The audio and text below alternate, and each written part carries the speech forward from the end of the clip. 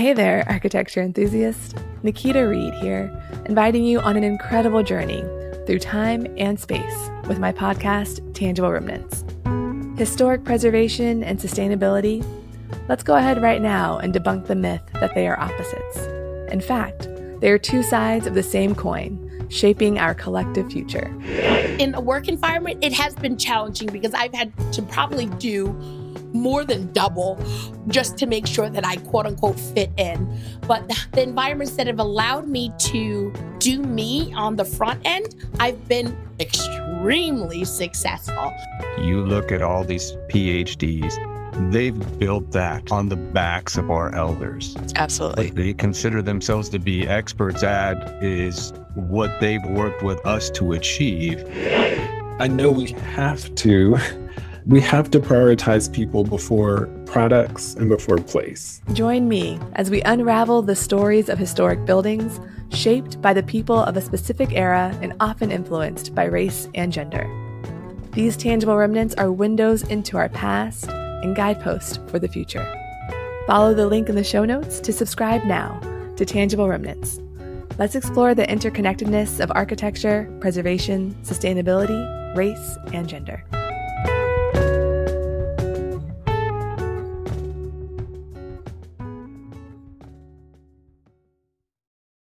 Ooh, he will be our first male. There you go.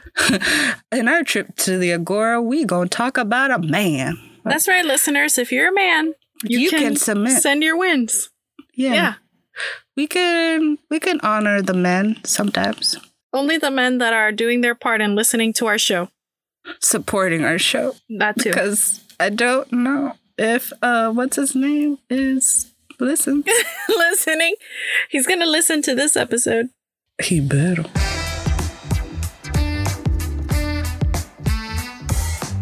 Hey. Welcome back to another episode of She Builds Podcast, where we share stories about women in the design and construction field, one lady at a time. On this week's episode, we will talk about Mary Elizabeth Jane Coulter, an educator and architect that defined the style and aesthetic of the Southwest region of the United States. I'm Jessica Rogers, getting ready for my trip to Miami, but currently based out of Washington, D.C., with my co-hosts, Lizzie and Najidi. Hello, I'm Lizzie Rar, getting excited to go to LA next weekend out of San Francisco. And I'm Nurjiti Rivas, dreaming about my future trip to Michigan. Woo! Yeah. From Houston, Texas. So now for our disclaimer. The three of us are not historians, nor are we experts on this subject. We are just sharing stories about the information that we find about each woman. If we get our facts a little mixed up, please forgive us, leave us a comment, and we will all continue learning together. All right, check it. We're in Pittsburgh, Pennsylvania, and on April 4th, 1869, the daughter of Irish immigrants, Mary Elizabeth Jane, was born. Oh, an Irish Elizabeth. Like our very own Lizzie. Hey. Yes. So her family moved around a lot. Her father, William, was a merchant, and her mother, Rebecca, was a milliner. A milliner? A milliner is a hat maker. Yes, a hat maker. Oh, yeah, we talked about this on episode 15 because Eileen Gray designed a millinery shop. Yep, right. So Mary Elizabeth, her parents, and her sister one day moved from Pennsylvania to Texas. Yeah, Texas, represent. Yeehaw! And then to Colorado. And eventually, at the age of 11, they settled in St. Paul, Minnesota. Twin Cities. Wow, they were moving all over. Yeah. Well, speaking of, in the 1880s, St. Paul was still a pretty young city. The city was growing economically, infrastructurally, and culturally. Do you guys remember the Dakota War from American history class? Nope. I can say, without the shadow of a doubt, that I've never heard of this. I mean, you might have also remembered it as the Sioux Uprising, or the Dakota Uprising, or the Dakota Conflict, or Little Crow's War. Jessica, keep saying names. I've never heard about any of this. It's kind of ringing a bell, but only in name, 0 details I could tell back to you. All right. Okay. So this story, it's so tragic, but it is U.S. history, so here we go. So the U.S. government had broken its promises to the millions of Native Americans that inhabited the land known as the Dakota Indians. When the government broke their promise, it incited a 6-week war against white settlers. The war ended in 1862 when 38 Dakota Indians were hanged in Mankato, which is known as the largest one-day mass execution in U.S. history. Oh my God. What was the broken promise? Yeah, that's terrible. Well, in order to make Minnesota a state, the U.S. government had promised to pay the Dakota tribes money and supplies if they ceded large tracts of land, known as the Treaty of Traverse des Sioux and Treaty of Mendota. They went back on that promise and murder ensued. Of course, very typical. Big eye roll over here. Yeah. Well, an uncle of Mary Elizabeth's family had come across some sketches from some prisoners of Sioux. My assumption is that they were Native American and that these prisoners had some experience working in architecture because these sketches were architectural in nature. And through her uncle and these sketches, Mary Elizabeth was introduced to the Native American culture, bright colors and all, something that will come again in her life. Oh, how tragic, but interesting. Can we make up some stuff here? You think maybe the uncle stole them? I have this whole movie playing in my head with Uncle Mary Elizabeth as the bad guy. Oh, this got dramatic. And I'm very interested to see how this influenced her. Yeah, I couldn't find that information on Nurjity, but what we do know about the city at the time, however, was that the arts and crafts movement was happening, a movement that Mary Elizabeth would come to embrace later in life. Lizzie, talk to us about the arts and crafts movement and your iconic poster that became so important in my years as your roommate. Which poster is that? Chat Noir! Oh, yes. I do remember. That was a staple in our houses, wasn't it? Yeah. Yep. Yes. Well, I actually think that poster is Art Nouveau, but the arts and crafts movement influenced the Art Nouveau style. Arts and crafts was the start of more modern styles in art, design, and decoration, and promoted traditional craftsmanship. It was anti-industrial. Mm-hmm. Oh, yeah. I confused my art movements. Thanks, Lizzie, for the clarification. You got it. So, other influences in Mary Elizabeth's life included her interest in art. She actually wanted to pursue a career in the arts, but her family was against it. Well, primarily her father. Fathers and their disapprovals. What you gonna do? Yeah. And it must have been just the dad that was opposed to this because in 1886, when Mary's father died, the rest of the family moved to Oakland, California so that Mary Elizabeth could attend the newly founded California School of Design. Talk about support. Yeah. Too bad, so sad about the dad. Yeah, but wow, that's super cool. Her family was so supportive. And the California School of Design was started by the SF Art Association in 1874. And today it is the San Francisco Art Institute, which is a great school. Actually, shout out to Joel, who designed our logo. He went to the Art Institute. Oh, hey. Okay, so yes. And Mary Elizabeth's coursework included drawing and painting, and it even had an apprenticeship at local architecture firms, which you could imagine was very rare for women at the time. I think that means she had good connections and even better talent and grit. Yeah, that's awesome that she got to do those internships and make connections. Yeah. Also happening during that time, San Francisco was also trying to define their Western aesthetic as a city. Mary Elizabeth was very much interested in these conversations on architecture and design, similarly to what she had witnessed in Minnesota.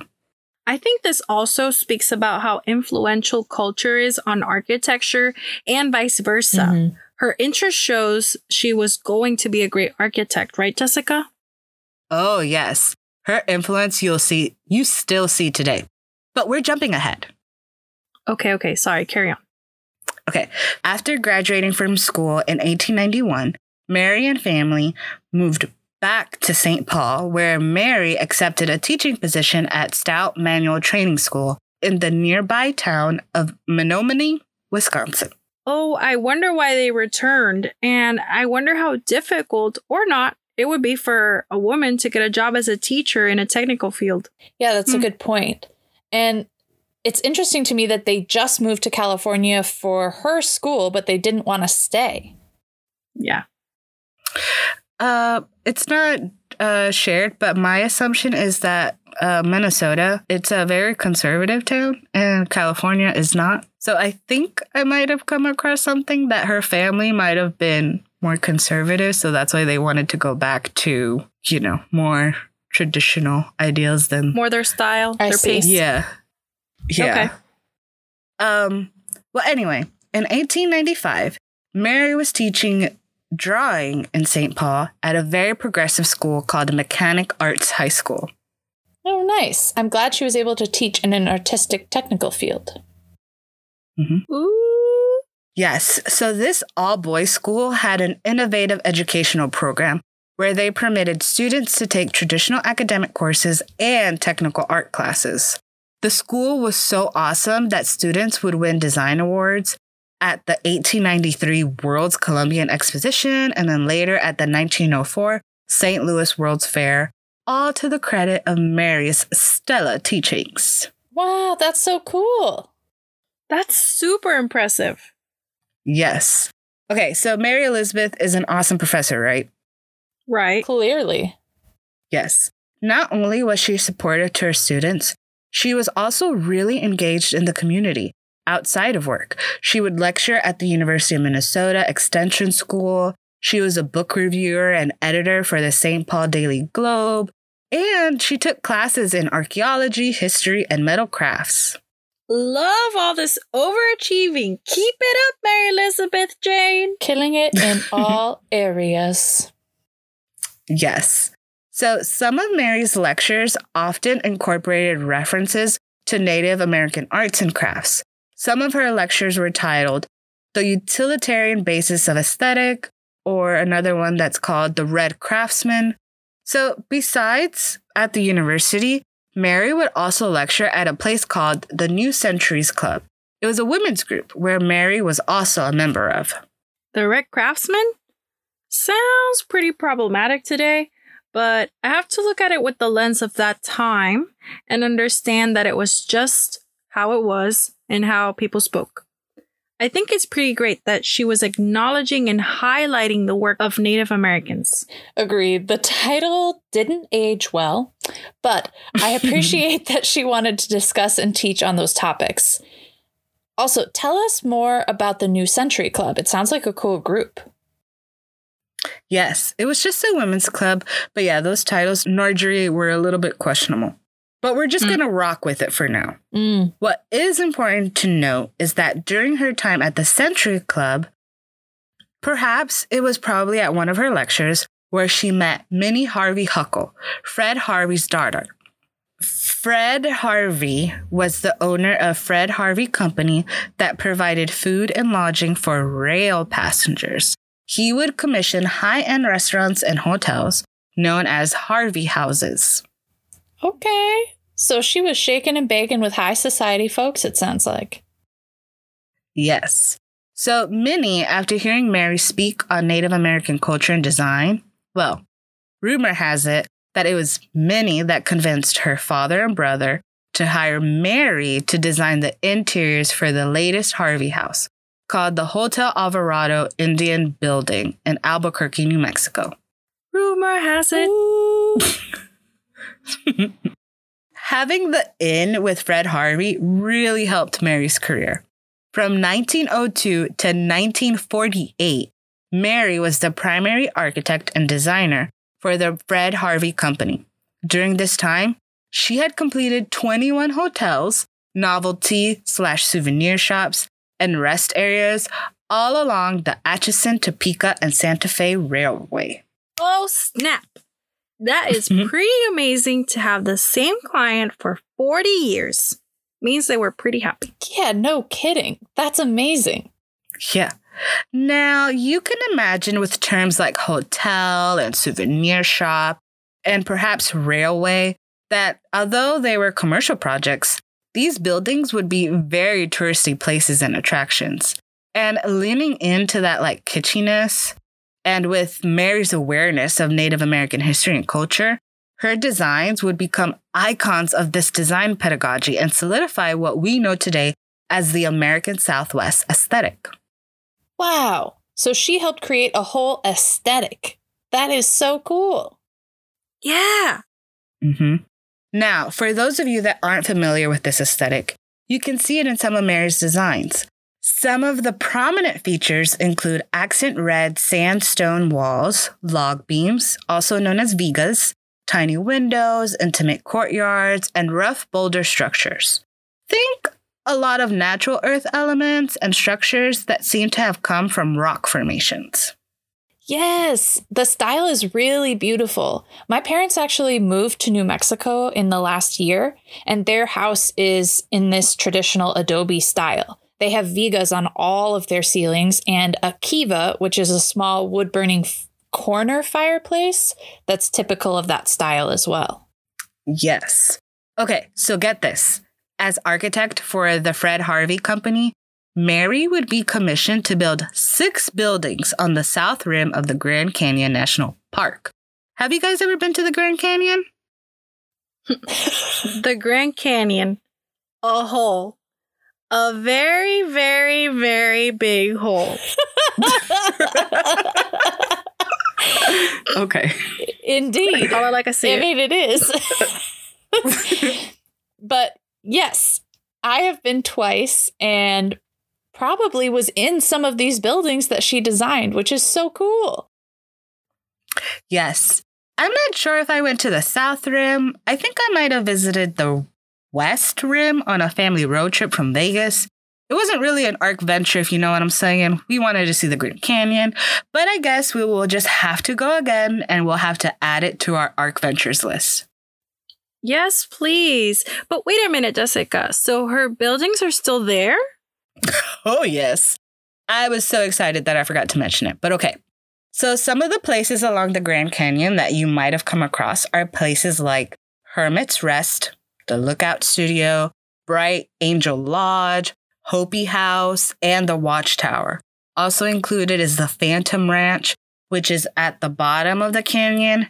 And to answer your question, Nurjiti, yes, they should all still be there because in 1987, these buildings were designated as a National Historic Landmark District. What a great honor! I definitely went to the Hopi House and the Watchtower. That's so cool. Yeah, it is. So even if they weren't there, which they are, this design aesthetic that she adapted, you can still see today. Let's take the Phantom Ranch, for example. This lodge for hikers and such used a lot of on-site fieldstone and rough-hewn wood, all native materials from the land that would become the default for National Park Services and Civilian Conservation Corps buildings. AKA, this typology basically became the architecture genre, or parkitecture, or National Park Service rustic. Does this ring a bell, ladies? I know that for me, whenever I visited a national park, the entrances or welcome centers tend to have a typical vibe and aesthetic. Have you noticed that? Totally. My family was super into national park hopping when I was growing up, and they definitely have a vibe of blending into the surrounding landscape or using local materials. Mm-hmm. Yeah, from the road trip we did after we graduated, I definitely remembered there was a similar language between all these parks we were visiting, and they were all in different states, but there was something native that tied them all together. How incredible to know Mary Elizabeth Jane was behind that. Yes. Yes, I mean, I saw this style in Miami, Florida, at some of the beaches that were actually national parks. It seems so out of place for Miami, but putting it in the context of it being a national park, it totally makes sense now. And hello, I'm totally appreciative of it now that I know that my new homegirl, Mary, had an influence in that. Yeah, but Jessica, why are you cursing? Okay, so well, in my upbringing in Miami, going to the beach, for example, it just seems so out of place when I would drive through these like Art Deco and modern neighborhoods, and then I'd enter this like Yogi Bear exterior just to go to the beach. If anything, I would think that the entrances would be more like tropical in appearance. But now that I'm older and I'm learning about Mary and these national parks, that they all have this like uniform aesthetic, like many other institutional buildings and spaces, you know, it makes sense. You know, if you think about like government buildings and fast food and big box stores. I see your point, but I think Mary Elizabeth Jane's point was to be very conscientious of the culture and materials of specific places. So probably her intent was to create an architecture that was not easily transferable from one place to the next, but very sustainable in a way that it took advantage of local materials and aesthetics. But then I can also see how that was translated to fit other settings and how that may have or have not translated well. Exactly. I was going to say something similar about using local materials and aesthetics, but I can also see the advantage for a large organization like the National Park Service to stay on brand with their aesthetics, or at least to have like common threads so that you know it when you see it. Yeah. Well, anyway, back to Mary though, and this other Southwest aesthetic that she adapted. And to be clear, I'm very intentional when I say adapted, because old girl didn't create this design aesthetic or invent it. Her buildings were inspired by the existing landscape and paid homage to the Native Americans that inhabited the land previously. She insisted on having her decor items be purchased from the local Native American artisans and crafters. She hired Native American craftsmen that were aware of how to construct using the native building material. It's so important to make this distinction, and it's something that has come up before in our podcast when we talked about tropical regionalism and modernism, how Minette de Silva and Jane Drew supported local craftsmen and materials and found it very important to incorporate that into their designs. Most definitely. I'm glad to hear that she still wanted to support the local Native American artists and to make sure that credit was given where credit was due. Yes. Listeners, be sure to check out our show notes for photos and links to see these 6 to 7 buildings that I mentioned that are along the Grand Canyon. They each have a unique story as to why they're designed the way that they are, which attributes to their former local inhabitants. For example, the Hopi House was named after the Hopi tribe. The Hopi House is a store for Native American crafts made by Hopi artisans and is designed to resemble a Hopi pueblo. I have a vague memory of visiting it when I was 16, but I'm excited to look at the pictures and jog my memory. Yes. Mary was great. You know, she retired to Santa Fe in 1948, and she passed away 10 years later. The influence of her work can be seen in so many things. Most likely the only woman in these spaces, Mary was an advocate and was more than a decorator, which men would often consider her to be. But she was an architect that played by her own rules.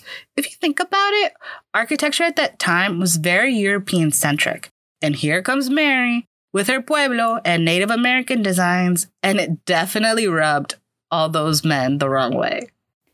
Yeah, I'm super impressed with her pushing for an atypical style of architecture at that time and getting into these circles where she could really educate and advocate for Native American art and design.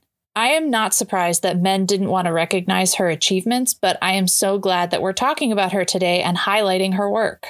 So true. And I didn't even think about the fact that she was shining a positive light and bringing importance to Native American art and culture, which probably was seen as less than. I'm really happy that she paid no mind to the haters and she had the last laugh because look at the huge influence she has been. Bam! Yup. All right. I'm really excited about this. Now, we have reached the second half of our episode, The Caryatid. So, Nurjity, can you remind the folks what a caryatid is? You got it, dude. A caryatid is a stone carving of a woman used as a column or a pillar to support the structure of a Greek or Greek-style building. Each episode will choose a caryatid, a woman who is working today, furthering the profession through their work, and who ties into the historical woman of our episode. All right, without further ado, this week's caryatid goes to...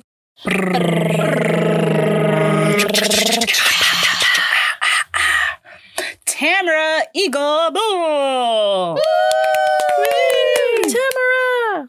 Okay, I'm surprised we didn't talk about her sooner as a caryatid, but Tamara Eagle Bull, FAIA, is a member of the Oglala Lakota Nation and a firm owner and architect based out of Lincoln, Nebraska.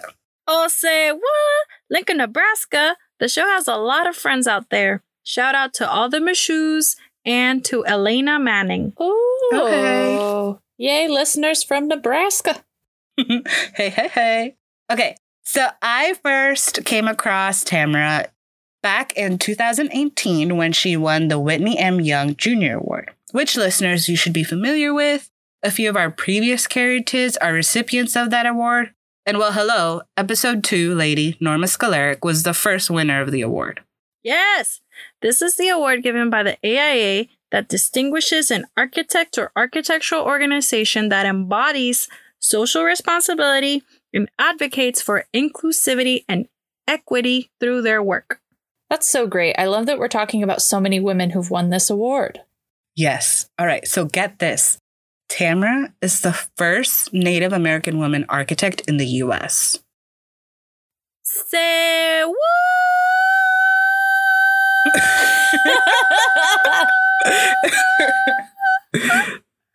How Breathe. old is she?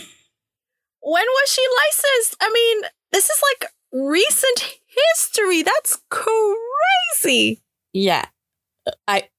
Wow. I would have gone longer if I had catch more breath. Yeah, Nurjity, breathe. Next It's time. okay. So I couldn't quickly find what year she became licensed, but on her website, it does say that she has over 30 years of experience. So my guess is that she probably got licensed probably like in the late 80s, early 90s, something like that. OMG, this means we may have been alive by the time that she was licensed. That's insane to think that. I mean, that's not too long ago. Yeah, that's wild. I mean, it's sad that it's taken this long for it to happen, but I'm pumped for her. Yeah. Yeah.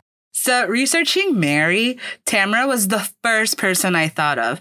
Tamara is considered to be a recognized leader in the realm of contemporary Native American architecture.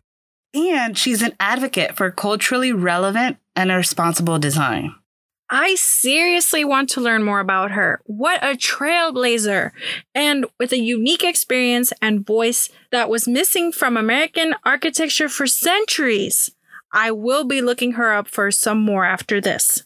Jessica, thank you for introducing her to us. Yes, You're thank welcome. you. I'm super excited to learn more about her and see how she weaves in her Native American heritage and experience into her architecture. Yes, all very important. All right, so now we're at a new segment on our show that we are calling the Agora. So in Greek society, the Agora was the central meeting place of the city where news was shared. So listeners, we want to invite you to share any exciting news that's happening in your lives so that we can share in the excitement and the wins together. All right, so let's visit the Agora. Our news comes from our graphic designer / mastermind behind our She Builds podcast logo, Joel. Joel V designed an album cover that was featured on Rolling Stone magazine in India. Woo! Yeah, congrats, Joel. Yay, Joel. Yes. Yeah. That's really great. Really great, Joel. And we want to continue to share the great news from our listeners. So listeners, it doesn't matter if you're male, female, anything in between. If you have news to share, big or small, please send them to our email at shebuildspodcast@gmail.com or message us on Instagram, Facebook, wherever you're at. Let's just celebrate your accomplishments. Yes. All right, before we sign off, we want to give our thanks to CMYK for the music, John W., our tech producer, and most of all, thank you for listening. We hope you enjoyed learning about Mary Elizabeth and Tamara along with our banter, and that you're inspired to find out more about them and other amazing ladies. Again, thank you. She Builds Podcast is a member of the Gable Media Podcast Network. Gable Media is curated thought leadership for an audience dedicated to building a better world. Listen and subscribe to all the shows at gablemedia.com. That's GABL media.com. Please let us know what you thought of our episode. If you've enjoyed it, please help us spread the word. Tell your friends, your neighbors, your coworkers, your park rangers. Give us 5 stars on iTunes. Write us a review. This will all help us reach a wider audience and for more people to continue learning about these amazing ladies with us. We're excited to hear from you and for you to come back and keep learning about women bosses with us. You can email us your thoughts at shebuildspodcast@gmail.com, leave a comment on our website, shebuildspodcast.com, or follow us on Instagram and Facebook at shebuildspodcast and on Twitter at shebuildspod. So see you next time. Bye.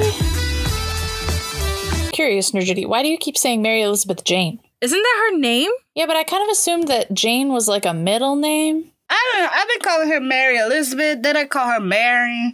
I like to call her full name. Yeah, I guess so. Just call her whatever you want. So yeah, Mary. Call her Mary Elizabeth. It's okay. Our new homegirl, episode 33.